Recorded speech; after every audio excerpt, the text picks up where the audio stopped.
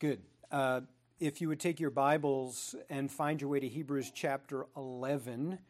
We are in chapter 11, and we're having a great time. We began our study of chapter 11 not too long ago, and we're looking at biblical faith and how it is exemplified, actually, or you could even say personified.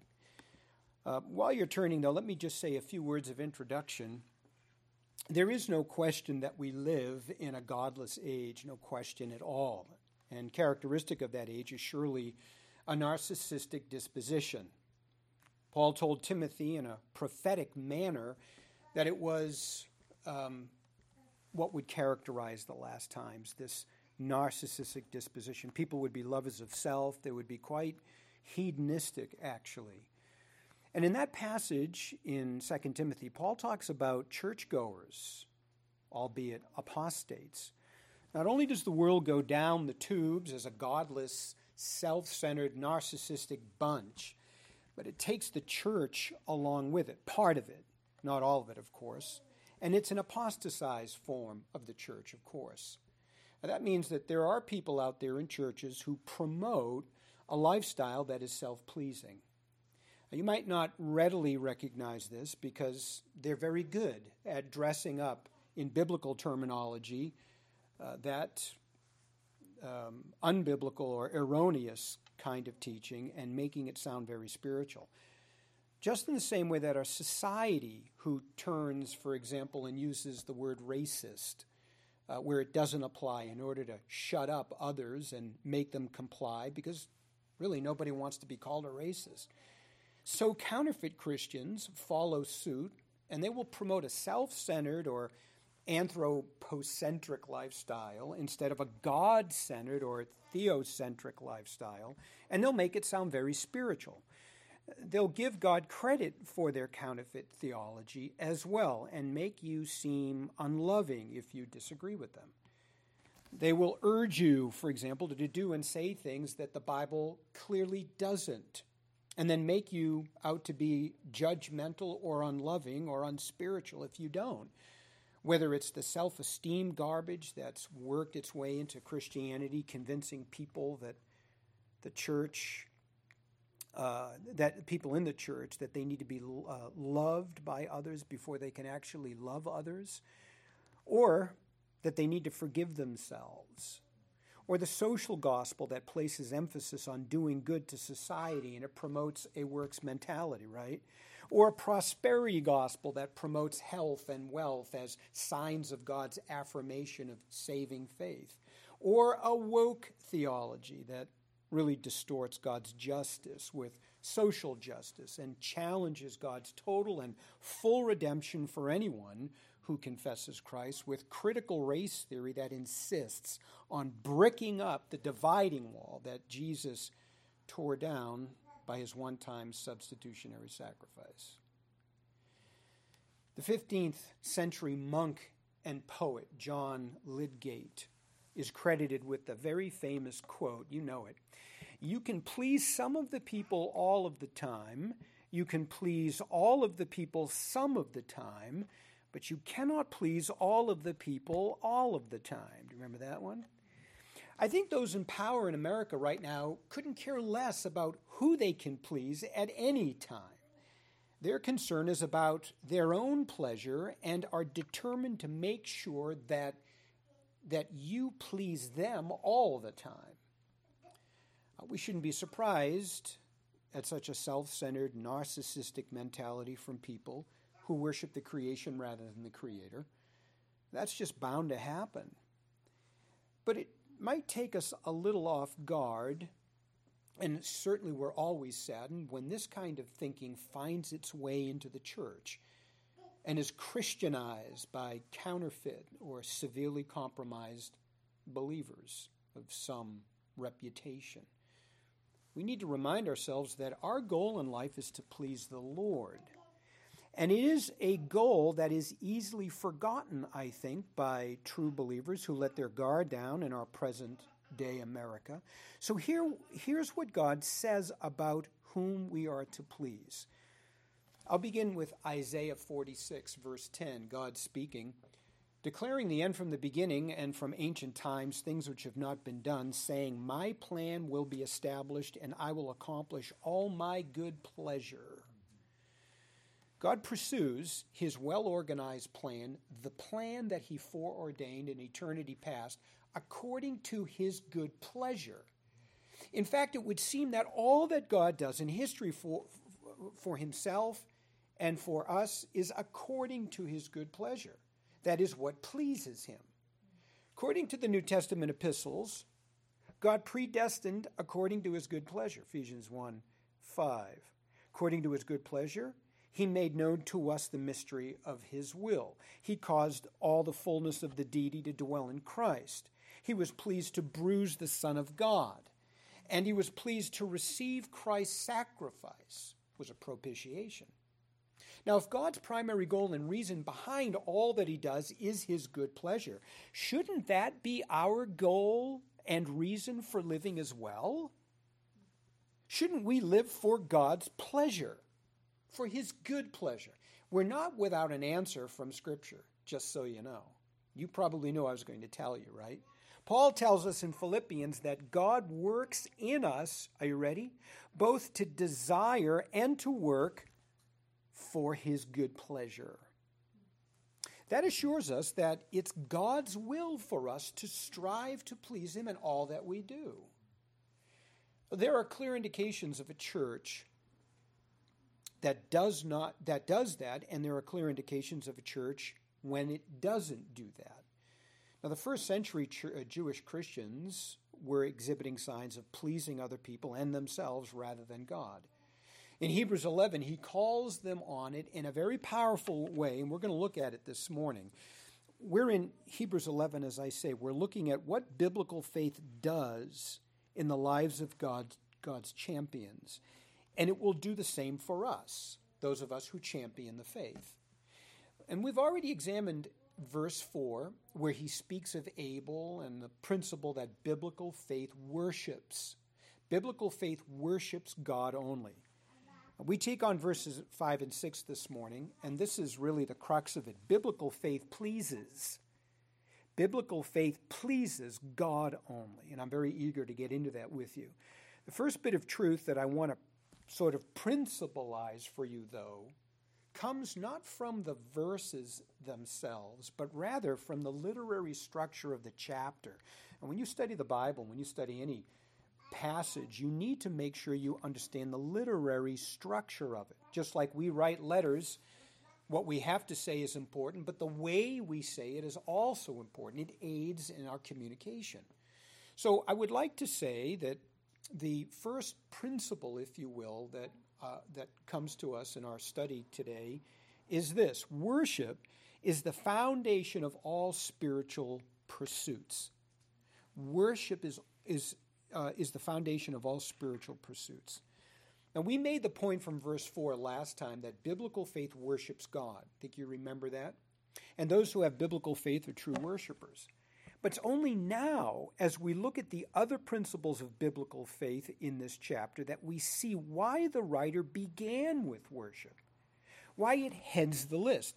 It's because only a true worshiper is able to carry out the other principles of faith. Worship is a foundational pursuit to all others.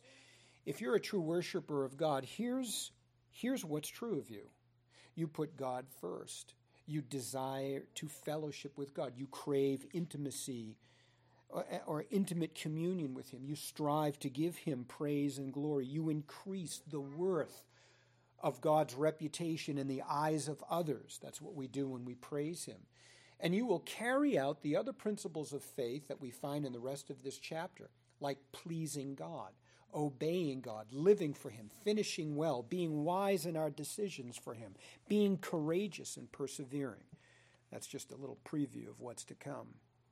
The chapter talks about all of these various aspects of biblical faith and our application of them by faith.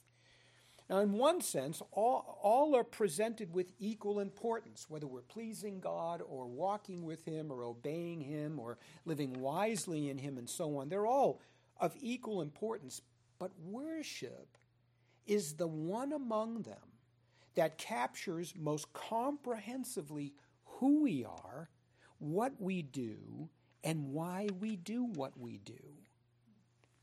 It speaks of a relationship that we have with God that is intimate and personal. True worshipers of God have fixed God in their heart forever as the object of their affections. That's how the Puritans would put it. They will love him first, offer their very lives to him as a living sacrifice, holy and acceptable. And everything that the New Testament commands us to do in the Christian life flows out of that worshipful disposition. You have to be a true worshiper of God before you can execute any of the other aspects of the Christian life. To say it more simply, you must be born again. Now, this first principle comes not so much, as I say, from the verse, or from verse 4, or any of the verses of chapter 11, but really from the literary structure of the chapter.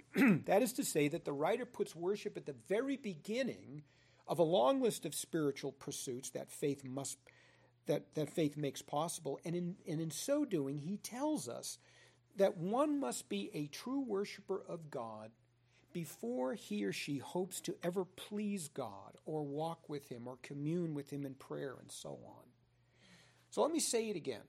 Worship is the foundation of all spiritual pursuits, and this comes from the ordering of the chapter. For those of us who have biblical faith, and we have the Lord as the object of our affections, then, the next order of business is to offer ourselves up for God's pleasure.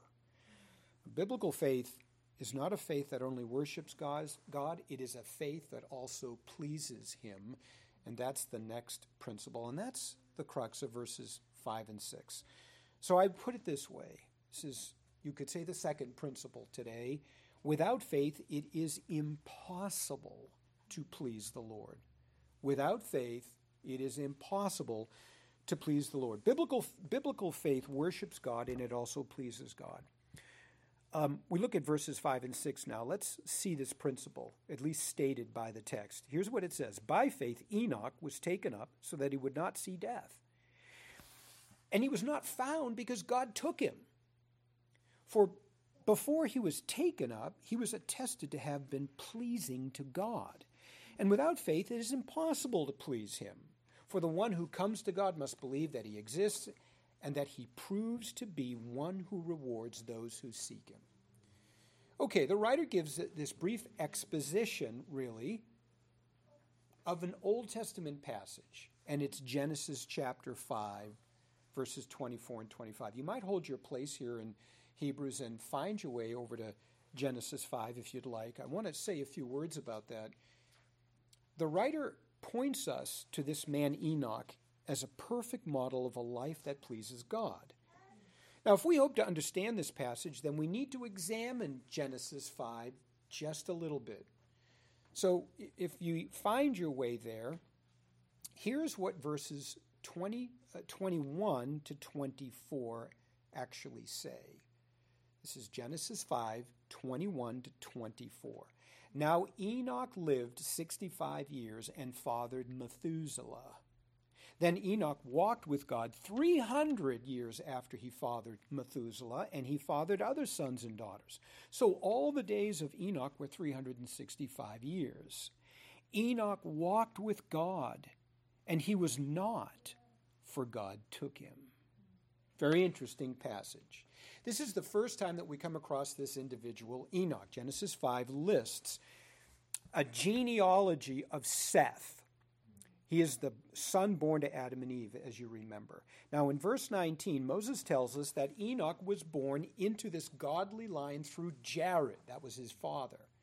Much later, Luke will present this genealogy in its fullest form in chapter 3 of his gospel to show us that Enoch is actually in the line of Messiah. But who was Enoch exactly, and what did he do? Well, we don't know exactly, but we can make some safe general conclusions from what we read from the Bible, what the Bible does actually say about him. For example, Jude. Jude gives us at least some indication that Enoch championed God's righteousness at a time when his own countrymen were apostatizing. Jude says specifically that Enoch preached to his generation of the coming judgment of God. Here's part of Enoch's message. It's listed in Jude verses 14 and 15. I'll read it for you. Behold, this is Enoch speaking.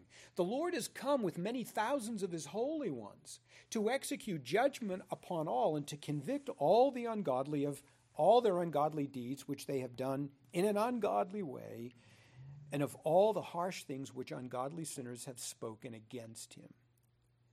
Now, apparently, Enoch prophesied against unrighteous Israel, called out their disobedience and disregard for Yahweh, and then warned them that the consequences of their evil actions would incur divine judgment from God at the very end of time. Enoch championed God's righteousness, and at a time when that was not popular. Now, there's something else that we learn about this man that's just as amazing, if not more. And it's here in Genesis 5. It's brief, and you may have missed it as I was reading it in Genesis 5. No, says one of the astute observers. I didn't miss it at all. He's the father of the biblical character Methuselah, right? Yes, but that's not the most significant part. Well, is it the fact that he lived 365 years? Well, that's quite an accomplishment. No, that's not the significant part either. It's in verse 24 of Genesis 5. Moses tells us that Enoch walked with God, and he was not, for God took him. So what's this all about? What does Moses mean by this statement, especially the part about he was not, for God took him? Well, believe it or not, some think that this is Moses' way of saying that Enoch died. The phrase is figurative for death, they say, in much the same way that it is for us today. God took my husband. God took my wife. Well, it's a good guess, but it's incorrect. First of all, what would be significant about Enoch's dying? Well, nothing. Doesn't everyone die? Yes. Second of all, the context of Genesis 5 actually suggests that Enoch didn't die at all, but was miraculously transferred from this life right to heaven. How does it suggest this? Remember, this Old Testament passage is a genealogy. It's a record of Seth's descendants and how they are related, when they lived, when they died. You'll notice then that in every instance where a descendant is mentioned, including Seth himself, Moses says that each man died. It's exactly what it says. The small little refrain, and he died, at the end of each man's entry is a dead giveaway. No pun intended. It's said of all of them. And we would expect that because, after all, this is a genealogy. But Moses doesn't say that about Enoch. He doesn't say Enoch died. And if Moses wanted us to understand that Enoch died, he simply would have kept the pattern and said, and he died. Instead, Moses breaks with the pattern with Enoch, and he says, he was not, for God took him.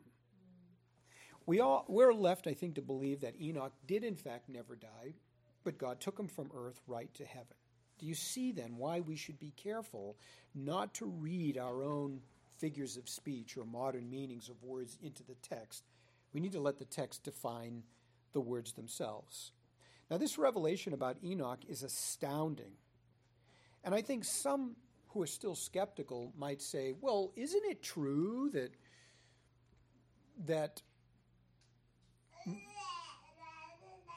in order for Enoch to be transferred to heaven, he would had to have had his body changed? Isn't it true that your body needs to be changed before you can enter heaven? Oh. And it's because the text really isn't interested in answering this question that we have nothing from Moses regarding the changing of his body. Enoch's body was no doubt changed. It had to have been, as we know Jesus even said, flesh and blood cannot inherit the kingdom of God. But Moses is simply interested in letting us know that God took this man from his earthly existence right to heaven without him ever experiencing death as the others did. That's all. And that's part of what is most significant about this man from this brief text. Part. You mean there's more?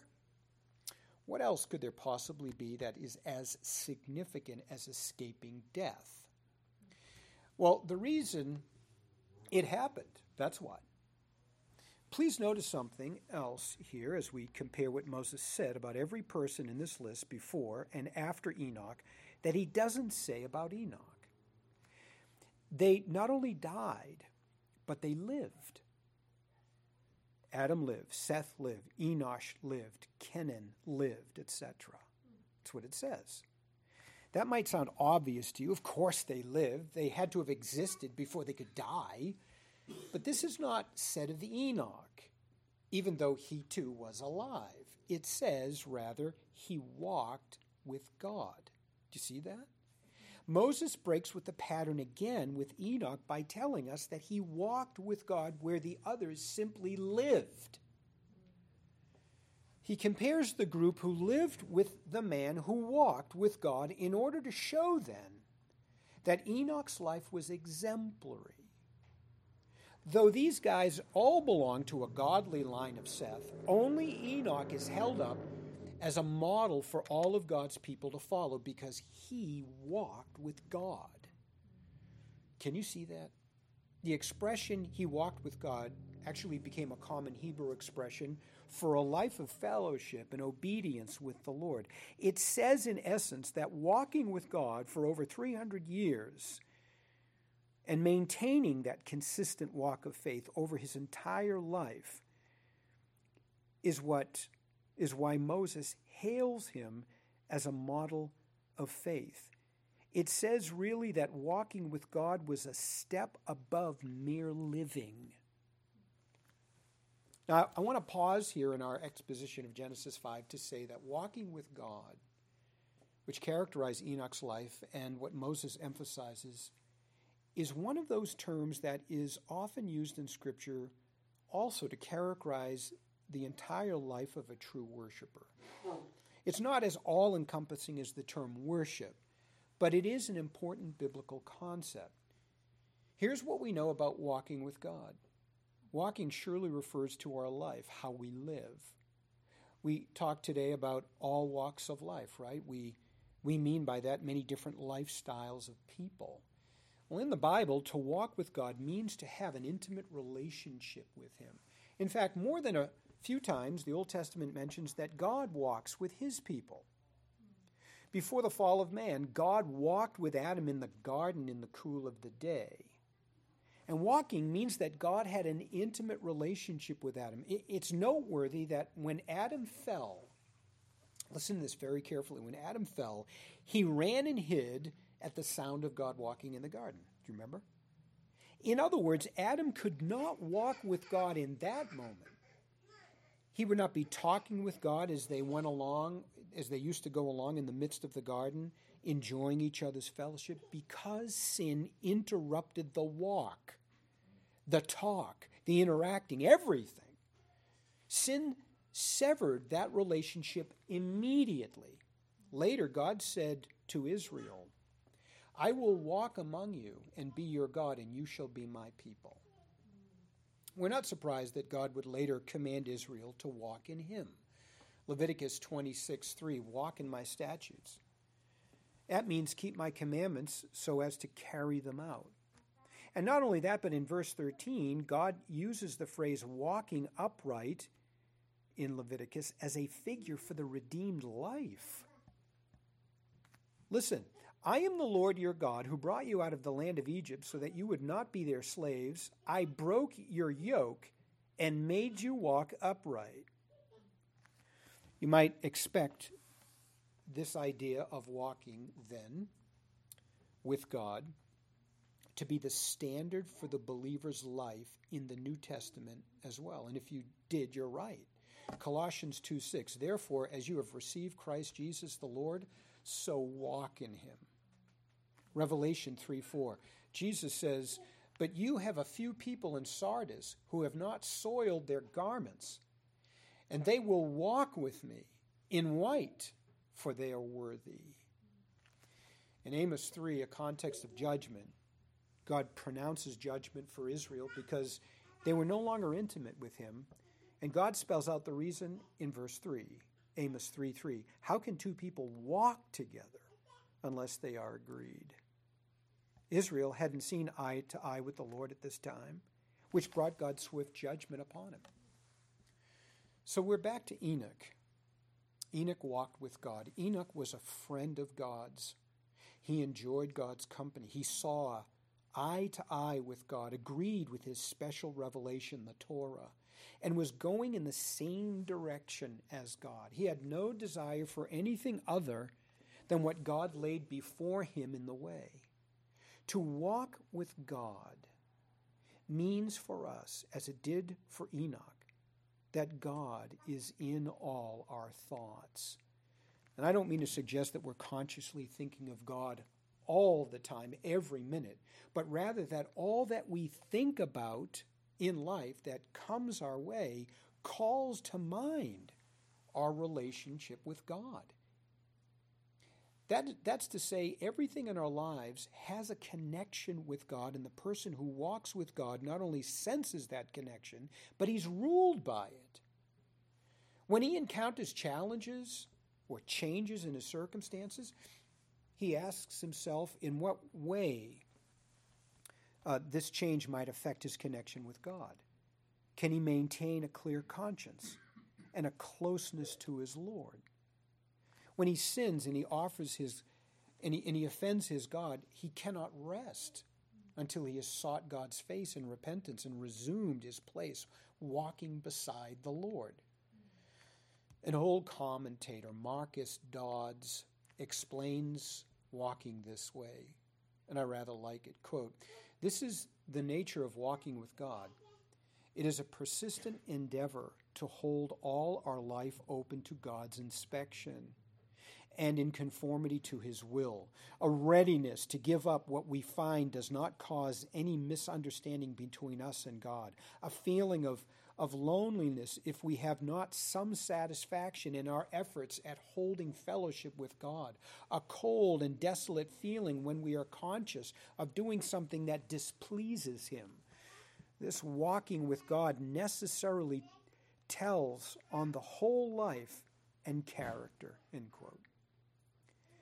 If you walk with God, you are on thoroughly friendly terms with the Savior and Lord Jesus Christ. You bear all your purpose and hopes before him. You temper your scheme of life and ideas of happiness by divine wisdom, by the Bible. Life was not easy for Enoch, just from the little that we know from Scripture. Jude's quotation no doubt confirms this, as any of God's champions who stand for God against a wicked and perverse generation know. Like Enoch, any one of us who champions the faith and walks with God, we need to endure the wickedness of our own generation, and sadly, even among the ranks of God's people at times, as we're clearly seeing today. There will be much to tempt us, much to mislead us, yet with everything to oppose us, we need, by faith and diligent seeking, to wade through it all and remain on the path that God has ordained for us. And even though that path might lead us through persecutions, waylay us in darkness for a time, maybe periods where God is silent and seemingly slow to answer our petitions, we still diligently seek the way of God that we know will lead us only to good and eventually to glory. That, I believe, is a little something of what it means to walk with God. Now, we return to Hebrews 11, verses 5 and 6. And we see that the writer takes what Moses teaches ancient Israel from Genesis 5, and he applies that same teaching to his own generation. He calls upon his first century Jewish Christian congregation to imitate the faith of Enoch. But I want you to see that as he does this, he puts Moses' teaching about what it means to walk with God in slightly different words. And I wonder if you've picked up on this. Words that are, of course, helpful to our understanding of this blessed concept of walking with God. You need to know right off the bat. Now, I have to get a little technical with you, so you need to hang in there with me on this one. You need to know right off the bat that the writer of Hebrews quotes from the LXX. We know the LXX is the Greek translation of the Old Testament, right? He is not quoting from the Masoretic text, which is the Hebrew Bible, which we just read from. We read from the English translation of the Hebrew Bible. Everybody with me so far? Now, we're not surprised at this because all the quotations that the writer uses in this letter come from the LXX. Remember, his church audience was comprised mostly of Hellenistic Jews who would have been familiar or more familiar with the LXX. So the writer doesn't quote the entire Old Testament passage, only the last part of Genesis 5:24 in the Greek translation. Here's how the two versions compare. The Hebrew Bible says, "And he was not, for God took him." The LXX reads, "And he was not found because God took him up." No significant difference there, and the writer adds his own explanation, and we would be right in saying his own commentary on this verse in the rest of what he says in verse 5. What he adds, of course, is what the Holy Spirit led him to say, and it actually confirms our interpretation of that passage. The writer explains that by faith, Enoch was taken up so he would not see death. The Hebrew text is not that specific, but that's what it means, and that's how we understood it. So our understanding of the Hebrew Bible is right after all. Enoch never saw death. God took him up to heaven. So far, so good. I want to show you that the writer gives us more commentary in the rest of the verse, and his commentary is very close to the LXX version of Genesis 5, even though the writer does not quote any more from it. So here is how Genesis 5:22 to 24 reads in the Greek version. You ready? "And Enoch was well-pleasing to God after his begetting Methuselah. And all the days of Enoch were 365 years, and Enoch was well-pleasing to God and was not found because God translated him." Did you hear the difference? Genesis 5:24 that we read before in the Hebrew Bible tells us that God took Enoch up because Enoch walked with God. But the LXX says that Enoch was well-pleasing to God. The writer to the Hebrews uses the language of the LXX, and he says in verse 6, Enoch was attested to have been pleasing to God. He says nothing about walking with God. Nothing at all. Now our text in Hebrews 11, 5-6, is what is our focus this morning, not Genesis 5. Obviously the Genesis passage is key, but the writer uses it as his central text to instruct us. He uses the Old Testament Greek translation of the Hebrew text and not the original text directly. The technical part's almost over, I assure you. The Hebrew of Genesis 5 says Enoch walked with God, but the LXX translation says that Enoch was well-pleasing to God. We already know why the writer uses the LXX, but does he lose anything in translation when he does? It's a good question, especially today when there's so many translations and people quibble sometimes over which is the right one, which is kind of a silly, discussion. Before I answer that question, I need to help your understanding of the benefit of the Greek translation as a whole.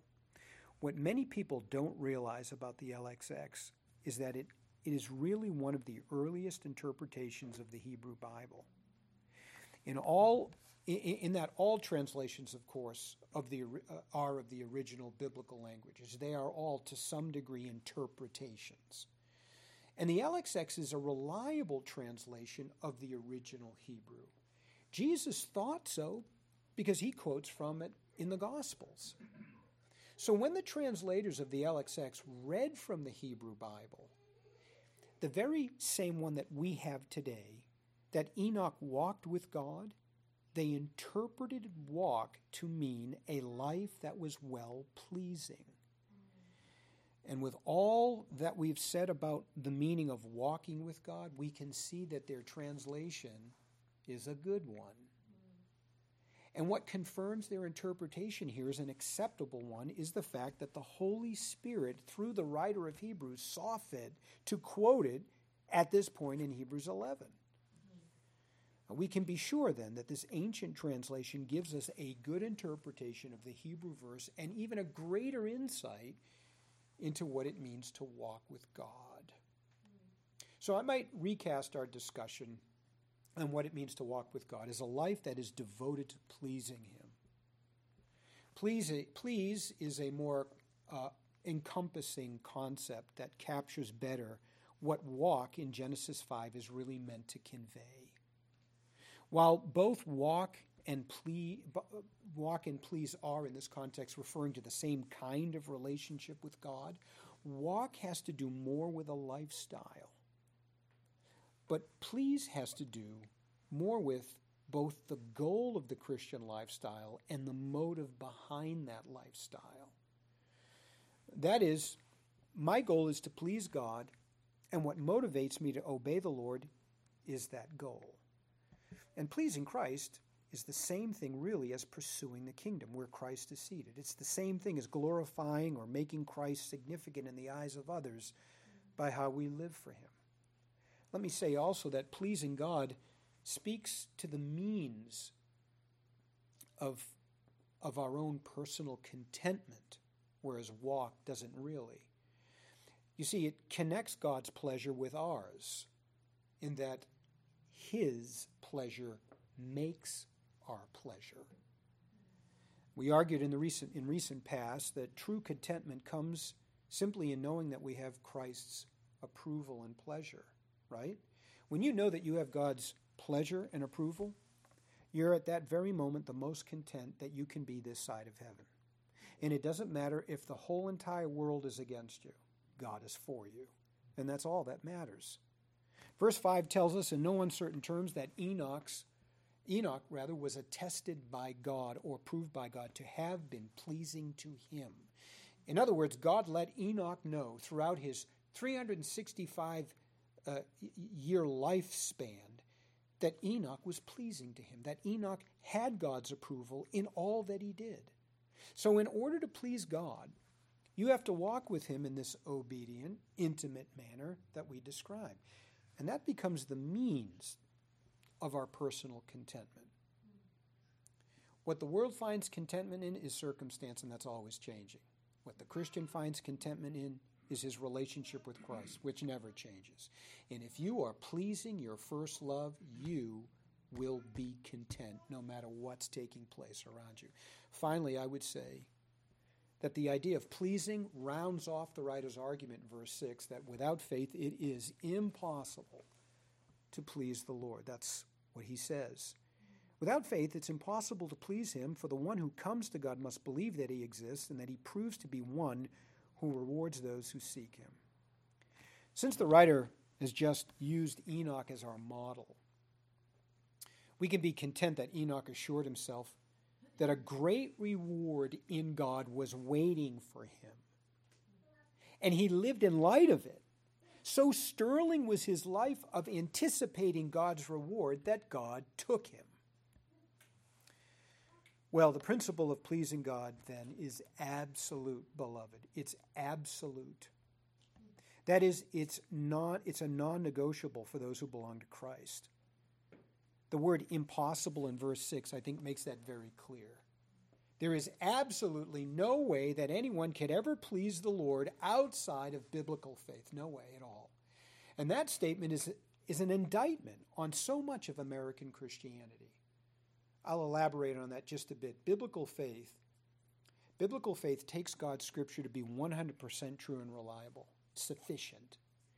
The very words of God are applicable for all ages, never needing updating, never needing editing. The scripture is complete, and the last word from the mouth of God to us on the issue of spirituality and morality It is, as Peter has told us, everything we need for life and godliness in the knowledge of the Son. It is our final authority in all matters, final. Our very own 1689 Baptist Confession that we recited this morning, it goes on to testify to this. It says, quote, all these are given by the inspiration of God to be the standard of faith and life. He's talking about the words of Scripture. The whole counsel of God concerning everything essential for his own glory and man's salvation, faith, and life is either explicitly stated or by necessary inference contained in the Holy Scriptures, end quote. So as true worshipers of God, who have biblical faith, we listen to our Lord. We listen to him. We follow his instruction for how to live our lives that he has given us in the book in a way that fairly and accurately represents him and is sure to please him. I know the difficulty often comes when the Word of God instructs us to go in directions that we think are sure to make matters worse for us. But here is where biblical faith trusts that the Lord knows better. He, as the good sovereign who determined the end from the beginning, has ordered our lives to the minutest detail. We believe that part of his plan for us certainly involves persecution, difficult times.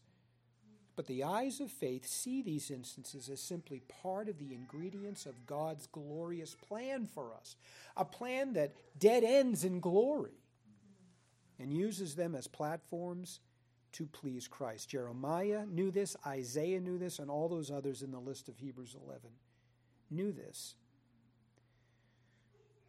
But American Christianity does not believe this because it doesn't see with the eyes of biblical faith. As a result, it has become rather adept at refashioning Christianity to fit its own agenda while giving God the credit for it. Now, how deceptive is that? If you claim to have faith in Christ, saving biblical faith, then you will devote your life to pleasing the Master. Just as you go out of your way to please others in your life. Once again, Marcus Dodds clarifies this. He says, quote, as you instinctively avoid subjects which you know will jar upon the feelings of your friend, as you naturally endeavor to suit yourself to your company, so when the consciousness of God's presence begins to have some weight with you, you're found instinctively endeavoring to please him, repressing the thoughts you know he disapproves of, and endeavoring to educate such dispositions as reflect his own nature, end quote. I'll close with the words of the Apostle Paul in 2 Corinthians 5. We heard it read in our scripture reading for this morning. Paul obviously knew what it meant to live a life that pleases Christ, and he wrote about it as our main ambition in life. Listen to verse 9. We make it our ambition to please Christ. Is that your ambition? Is that your goal?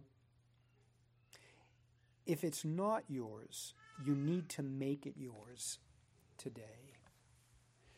Our Father, we are grateful for your goodness.